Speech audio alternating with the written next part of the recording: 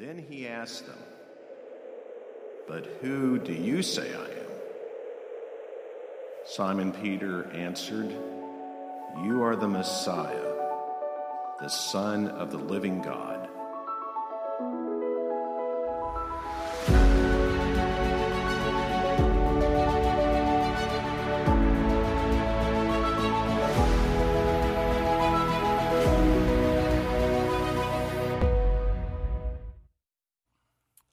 Well, good morning, church. Good morning and welcome to our house. I'm so glad you're here today. I want to say again, if it's your first time with us or if you've been coming here recently, we are so glad that you are here. We want you to know we've been praying for you. We are thankful for you. And we hope that you'll find what so many of us have found, that this place, this church, it's more than a church. It's really a faith family. I think you've heard that already this morning, that we're striving to be a group of people who love God and love each other well. We're not perfect. In fact, we're fine with acknowledging we are perfectly imperfect. But because of Jesus, we are striving to live life in a very different way. We believe that Jesus offers the best possible life you could ever imagine. And as we walk through this series together, we're in the middle of a series called Seeing Jesus. This is what we're praying. We're praying that Jesus, we want to see you because we want to see your face and we want to follow your lead. We believe that you can see Jesus, that you can experience him, that you can have a real relationship with him. We're not talking about somebody that we're going to a museum to look at it and admire through the glass. We're not studying some historical figure so we can get all the facts straight or know all that we can know about someone who lived some 2,000 years ago. We believe that Jesus is alive. You can amen that. Jesus is alive. That's a big deal. And we believe you can see him. And you can follow him, and you can have a relationship with him, and you can do life with him, and you can follow his lead, and he will lead you into real, lasting life without end. That's what we believe. And today, as we kind of lean into this together, this is where I want you to go. I want you to think about this idea that in a world full of half-truths and mistruths, Jesus wants you to see the truth. We live in a world that's so complicated in so many ways, so full of so many different versions of the truth. But in this context, in this world today, Jesus wants you to see the truth. In the 1600s, there was a man who lived in the Netherlands. At the time, in that time, it was a large trade city called Middelburg, and he was an eyeglass maker, spectacle maker. He made glasses for people. They would come in, and he would make glasses so they could see better. And one day, as the story goes, there were a couple of kids in his shop playing with the lenses, and they realized that if they put a couple of those lenses together, they could see the weather vane on a nearby church bigger, better. It was larger. It was magnified. And he was intrigued, so he went over and he started playing with the lenses too. And sure enough, he figured out it worked. And of course, his mind began to race with all the possibilities of how you could use this and what you could do with this. And so he kept experimenting, and he put the two lenses in a tube. And in 1608, a man by the name of Hans Lippershey invented the telescope. Now, to be fair, there's some dispute over who actually invented this, but a lot of historians give Hans Lippershey the credit. The idea that you could take a convex lens and a concave lens, put them together at such a distance, and use them like this to look through and to see things that are far away as if they're near, to enlarge them, to magnify them, and to see them better. Now, this is important. Some of you know this is important because you have trouble seeing things that are near to you. Because you're getting older. You can amen that too, right? Yeah, we get this. We need this ability to magnify things and see things better, especially if they're right in front of us and we can't see them. Just a couple of weeks ago, I had to go to the eye doctor. I needed to get my contact prescription updated so I could order some more contacts. They won't let you do that until you get a new prescription. So I went back, met with the doctor. No big deal. Come out. Not only did I need to order contacts, but I really needed to order some new glasses too. Some of you don't even know I wear contacts or glasses, but I mostly wear my glasses in the morning or at night. Sometimes, on occasion, I'll wear them during the day if my eyes are really bothering me. And this happened a couple of weeks ago. So I wore my glasses. My last pair of glasses I bought, they're like 10 years old. They're bent up. People have stepped on them. My kids have torn them off my face. They're barely hanging on, but I hardly ever wear them, so I never have cared. But this day when I had to wear them to work, I was like, this is embarrassing. It's time to get a new pair of glasses. So I go up front and I meet with a lady at the shop, and I'm like, I need contacts, but I also need glasses. So she pulls up the information, and my wife is there. My kids are there. They're there to help me pick out some new frames, some new glasses. And that's when she tells me that not only do I need glasses, which I knew that's why I was there, but I needed bifocals. Yeah, that's what my kids did. They started laughing at me. They're like, you're old, Dad. I'm like, thanks a lot. Bifocals? What are you talking about? It's terrible, I'm getting old. It's true, physically we get this. Like the older you get, sometimes for some of us it's harder to see. I think that's true spiritually too, though. And I want to lean into this, but I want you to know I'm not casting judgment here because I've experienced this too. But I think this is true. I've seen this in my own life. I've seen this in the lives of other people I know, that sometimes for people of faith, the older you are, the longer you've been following Jesus, the harder it is to see him sometimes. Have you experienced that? Sometimes it's our people of faith, it's us who've been following Jesus for a long time, for 10 years or 20 years or 30 years or 40 years, or some of you even 50 years. Like the older you get and the longer you've been following Jesus, the harder it is to see him.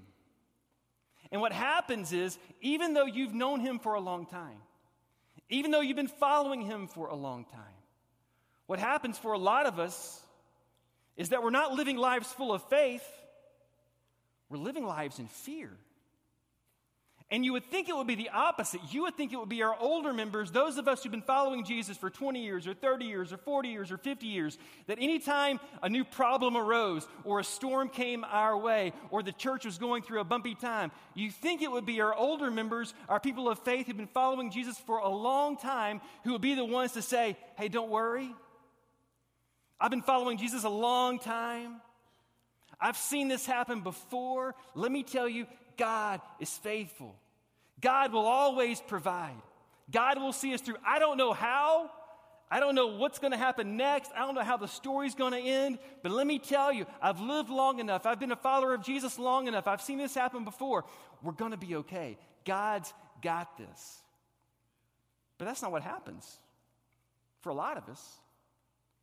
A lot of us who've been following Jesus for a long time, when those problems arise, when the storms hit, when the tragedy comes, when the church goes through a bumpy time, it's our older members, our people of faith who've been following Jesus for a long time, who get scared. Right? This happens for me. Again, I'm not casting judgment. I just want to point out a common phenomenon. This happens in Scripture, and it happens in our lives too.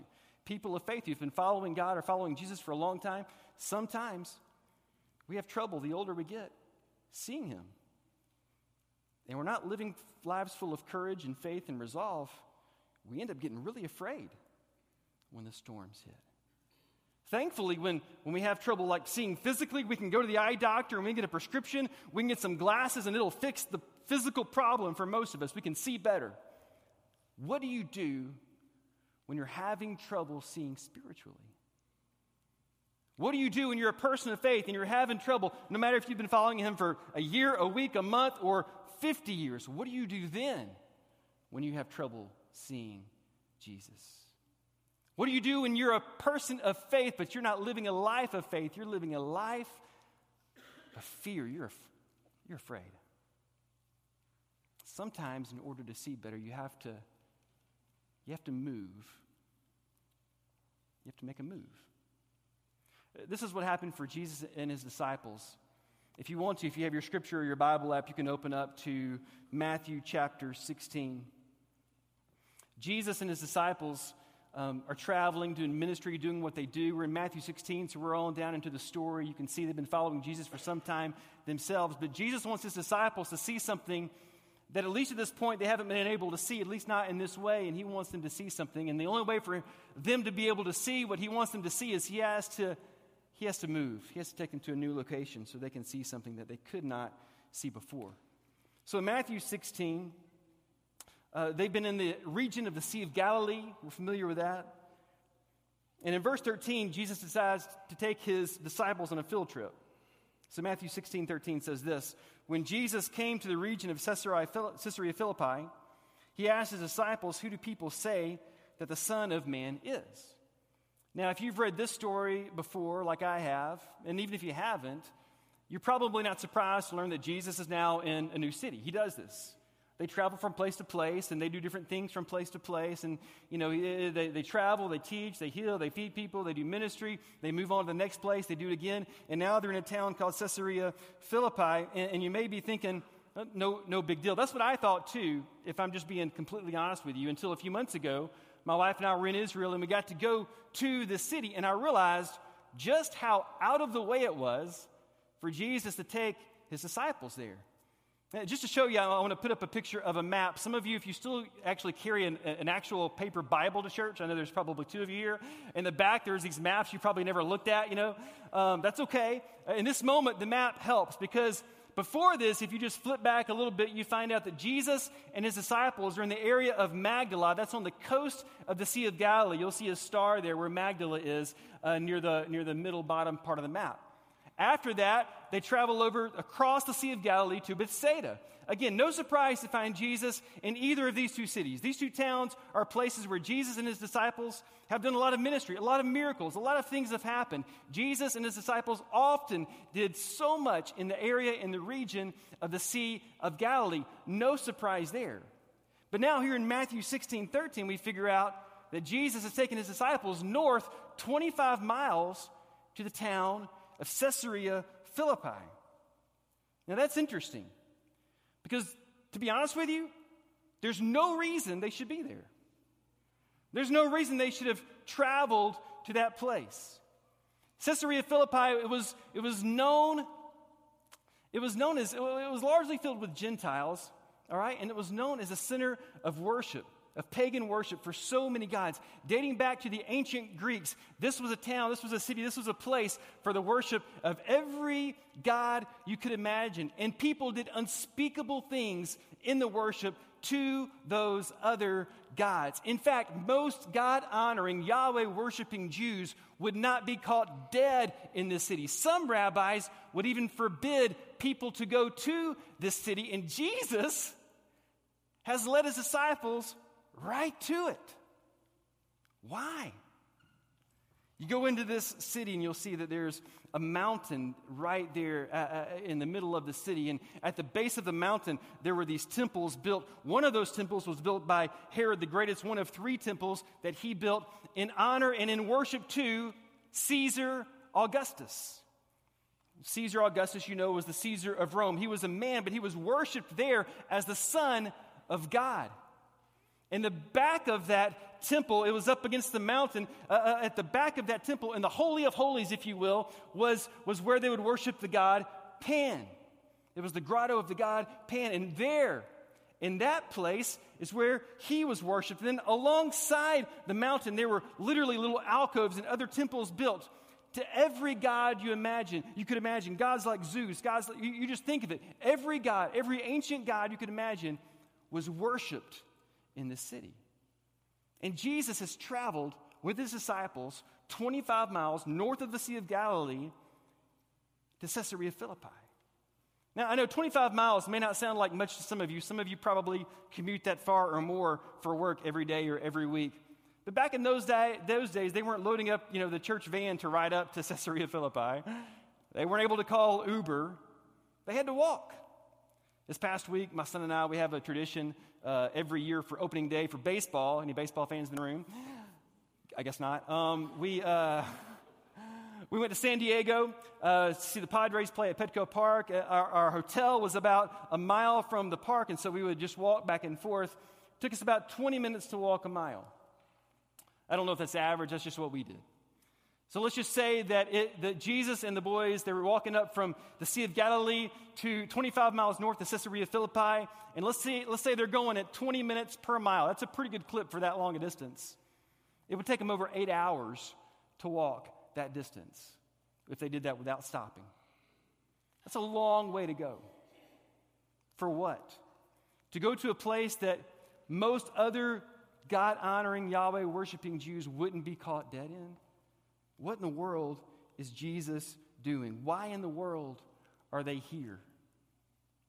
Standing here in the center of this place for the worship of every other god you could imagine, Jesus asks his disciples this question: who do people say the Son of Man is? He's talking about himself. Who do people say I am? Well, they replied, some say John the Baptist, some say Elijah, and others say Jeremiah or maybe one of the other prophets. But then he asked them, but who do you say I am? Again, they're looking right at the temple of Caesar Augustus, where this mortal man is worshipped as the Son of God. And Simon Peter speaks up and he answers and he says, You are the Messiah, the Son of the living God. That was a bold proclamation of faith for Peter to make in this moment, in this location. You are the Messiah, the anointed one, the Christ, the one we've been waiting for. You are the Son of the living God, not just any God, not a God that has come and gone, not someone who says they're God and we know they're going to die. You are the Son of the living God. And when Jesus heard this, listen to what he said, verse 17. You are blessed, Simon, son of John, because my Father in heaven has revealed this to you. There's no other way you could know this. You did not learn this from any human being. Now I say that you are Peter, which means rock. That's the literal name of his name. Upon this rock I will build my church, and all the powers of hell will not conquer it. Many people have tried to understand what in the world did Jesus just say, and what in the world did he mean? You are Peter, and upon this rock I will build my church. Some people think that what Jesus meant was he was talking about Peter himself. Like, you are Peter, and Peter, upon you, I'm going to build my church. And to be fair, they may be right. We all know, if you know the story, God used Peter in some amazing ways to build up his church. That happened. Some people say that what Jesus was talking about, upon this rock I will build my church, what he's talking about was the actual location. They're standing right beside this huge mountain in Caesarea Philippi. This place that is the center for the worship of every god you could imagine. This place where Satan reigns. So in other words, upon this rock or against this rock or in this place where Satan reigns, I'm going to build my church. I'm going to bring my kingdom from heaven to earth to make things on earth as they are in heaven, where I will reign and my kingdom will never end. That could be what he's talking about. But I tend to think that what Jesus was talking about when he said, upon this rock, I will build my church. I tend to think what he was talking about was the bedrock, foundational truth that Peter just spoke. That you are the Christ, the Son of the living God. It is that confession of faith that has been the bedrock for the church for some 2,000 years. You are the Christ, the Son of the living God. And I actually think that's what Peter thought too, because if you fast forward a few years later, Peter was going to write himself some letters to some different churches, and Peter wrote these words to the church. He said, you are coming to Christ, who is what? The living cornerstone of God's temple. He was rejected by people, but he was chosen by God for great honor. Peter calls Jesus the living cornerstone. Never, not even once, did Peter ever point to himself and say, I'm the rock, I'm the one who Jesus has built his church on. What Peter did over and over and over and over again was point to Jesus as the one to whom God was building his church on. Jesus is the rock. He's the living cornerstone. It's the confession of faith that Jesus is exactly who he says he is, that we can build our lives on and that we can build this church on. But that's not all Jesus said, right? He said, upon this rock, I will build my church. And then he said this, and all the powers of hell will not conquer it. Another way to translate that, in fact, maybe a little bit more literal translation would be this. The gates of Hades will not overpower it or prevail against it. All right, so let's go back to this temple of Caesar Augustus that Herod the Great built. In the back of it was this cave where the god Pan was worshipped. This cave, it opened up into a great abyss. One ancient historian by the name of Josephus said it was so deep there was no rope that could measure it. There was no way to know. They had no idea how deep it was. They knew at the bottom of this cave, at the bottom of this abyss, was still water. They knew that much, and they believed that from those still waters flowed the streams around the area and actually filled one of three sources for the Jordan River. And so what you would do from as early as the year 3 BC, if you went to Caesarea Philippi, what was known then as Paneas, the ancient city of Paneas where the ancient god Pan was worshipped, you would go back into this cave and you would take a goat. I know this sounds strange, but this is what they did. And they would throw their offering of a goat into the abyss. And the belief was, if after they did that, they went out to the surrounding streams and the water was clear, then your offering was accepted. But if you saw blood in the water, then the gods had killed your offering and it was not accepted. And this is how they worshiped the god Pan. But either way, your offering was not coming back. Do you know why? Because they believed that this abyss, that this cave, was a literal gateway to Hades. And if you know anything about the ancient god Hades, Hades had one job. You know what his one job was? To keep the dead dead. Whatever went into the great abyss, whatever went into Hades, did not come out. Because Hades had one job: to keep the dead dead. And now Jesus, standing here in this city, in this place where the worship of Pan happens on a daily basis, that is the site, and everybody knew this. This is the site where the gates of Hades are. This is where they reside. This is where worship happens. And this is where people offer their offerings, their goats, into the cave, into the abyss, through the gate of Hades to their gods. Jesus says, upon this rock, I will build my church, and the gates of Hades will not prevail against it. Why did Jesus say that? The disciples, to be fair, probably didn't get it in the moment. They were still living on this side of the cross. They didn't know how the story was going to end, but you know how the story ends, right? Jesus, just a few chapters later, is going to go to Jerusalem. He's going to carry a cross on his back. Soldiers are going to nail him to that cross and hang him up in humiliation for all the world to see. He's going to die on that cross. He's going to be dead. And he's going to be buried in a cave. He's going to go into his own cave. And you know what happens when you go into the cave? You know what happens when you go into the abyss? You know what happens when you die?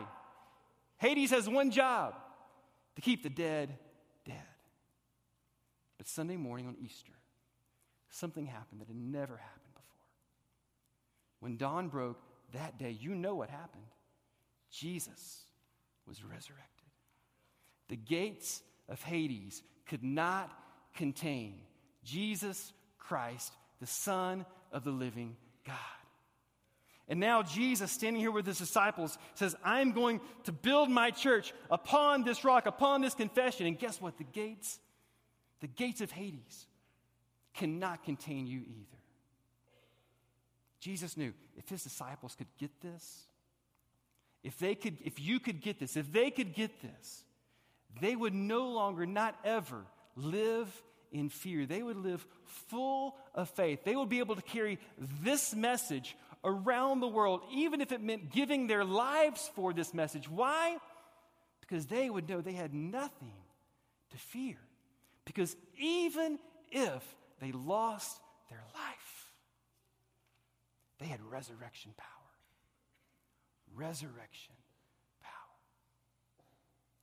Why did Jesus travel all the way, 25 miles north, way out of the way, to Caesarea Philippi? Because he knew he was about to go to Jerusalem. And he needed them to know that from this point on, he needed them to see this.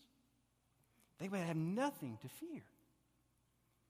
Because not only could they see Jesus right now, but they could see this truth, that he is the Christ, the Son of the living God. And when they saw him after the resurrection, they would know that the gates of Hades would not prevail against them either. He wanted them to see this truth, that if Jesus is who he says he is, if Jesus is who he says he is, it changes everything. It changes absolutely everything. The question is, who do you say Jesus is? Who do you, if Jesus was here today and he asked this question, who do you say I am? What would your answer be? Who is Jesus? Do you believe he is the Christ, the Son of the living God? A few years later, a man you may have heard of by the name of Galileo heard about this thing called the telescope. And he took the idea and he improved it. And he did something no one had ever done before. He made his very own telescope, bigger and better than anybody else had ever done it. And he did something that no one else had ever even thought to do. You know what he did? He took it and he looked up. He looked up. And he applied it to the universe. And Galileo saw things that no one had ever seen before. He saw that there were craters on the moon. He saw Jupiter. He could see stars and constellations that no one had ever seen before because he took these lenses. He looked up. I don't know what's going on in your world today. I don't know what problems you're facing. I don't know what storms are raging. I don't know if Jesus hasn't, in fact, led you to a place right now where you're surrounded by competing gods and things vying for your attention and wanting your allegiance.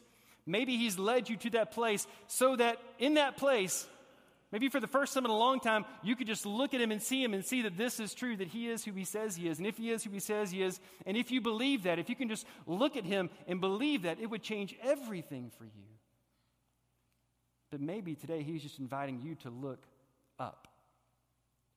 To look up and to see that this is true. And to see that if we believe what we say we believe about Jesus, it changes absolutely everything. And what it means is we don't have to live from a place of fear any longer. We can live lives full of faith because come what may, you and I have resurrection power. Can you see it? Can you see it? Come what may. Whatever comes our way. Because of this foundational bedrock truth that Jesus Christ is the living cornerstone. He is the Christ, the Son of the living God. And we believe he is who he says he is. It changes everything about us. And what it changes is it means we no longer have to live from a place of fear. We just have to look at him and look up. And remember who he is and who we are because of who he is. Church, let's stand.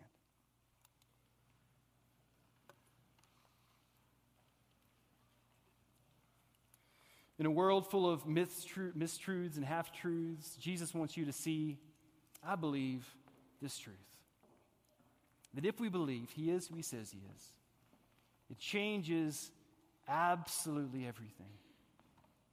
And it's why just a few verses later, still standing in that same location, Jesus would look his disciples right in the eye and he would say these words. If any of you wants to be my follower, what do you mean, Jesus? We've been following you for 16 chapters, right? We've been following you. If any of you wants to be my follower, you must give up your own way. Take up your cross and follow me. If you want to follow Jesus, you can take up your cross. You can carry an instrument of death on your back with nothing to fear. Because you and I have resurrection power. Who is Jesus? And I want you to see it. He is who he says he is. He is the Christ. He is the Messiah. He is the Son of the living God. And if we believe that, if we believe Jesus is who he says he is, it changes everything. Let's sing.